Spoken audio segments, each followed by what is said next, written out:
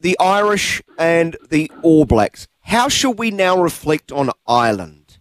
They have been unbeaten for 17 straight tests, were the number one side of the world, but ultimately they have lost at another quarter-final. How should we view and judge Ireland?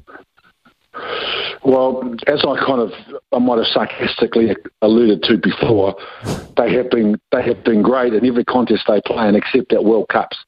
And you could level the same criticism at France. You have to have that ability at the end of pool play to play 3 consecutive finals.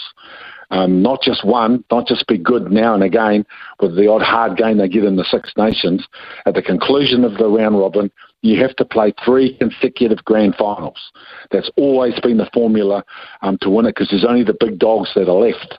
And the All Blacks have proven, and South Africa have proven in recent World Cups that they can do it. It is tough for the Northern Hemisphere. We can talk about stats and talk about history. What is it? One Northern Hemisphere team in 9 World Cups has only been able to win it. Has been all the other World Cups have been won by Southern Hemisphere teams. I did have a huge doubt. My big question mark for the All Blacks is that I think the Super Rugby competition now is so inferior to what it used to be like, that they're coming out, in my view, of not the best competition in the world. And I always thought that would be a barrier for Argentina, for Australia, and the All Blacks. I said, well, that's been proven, given that Argentina and the All Blacks are through to the last 4.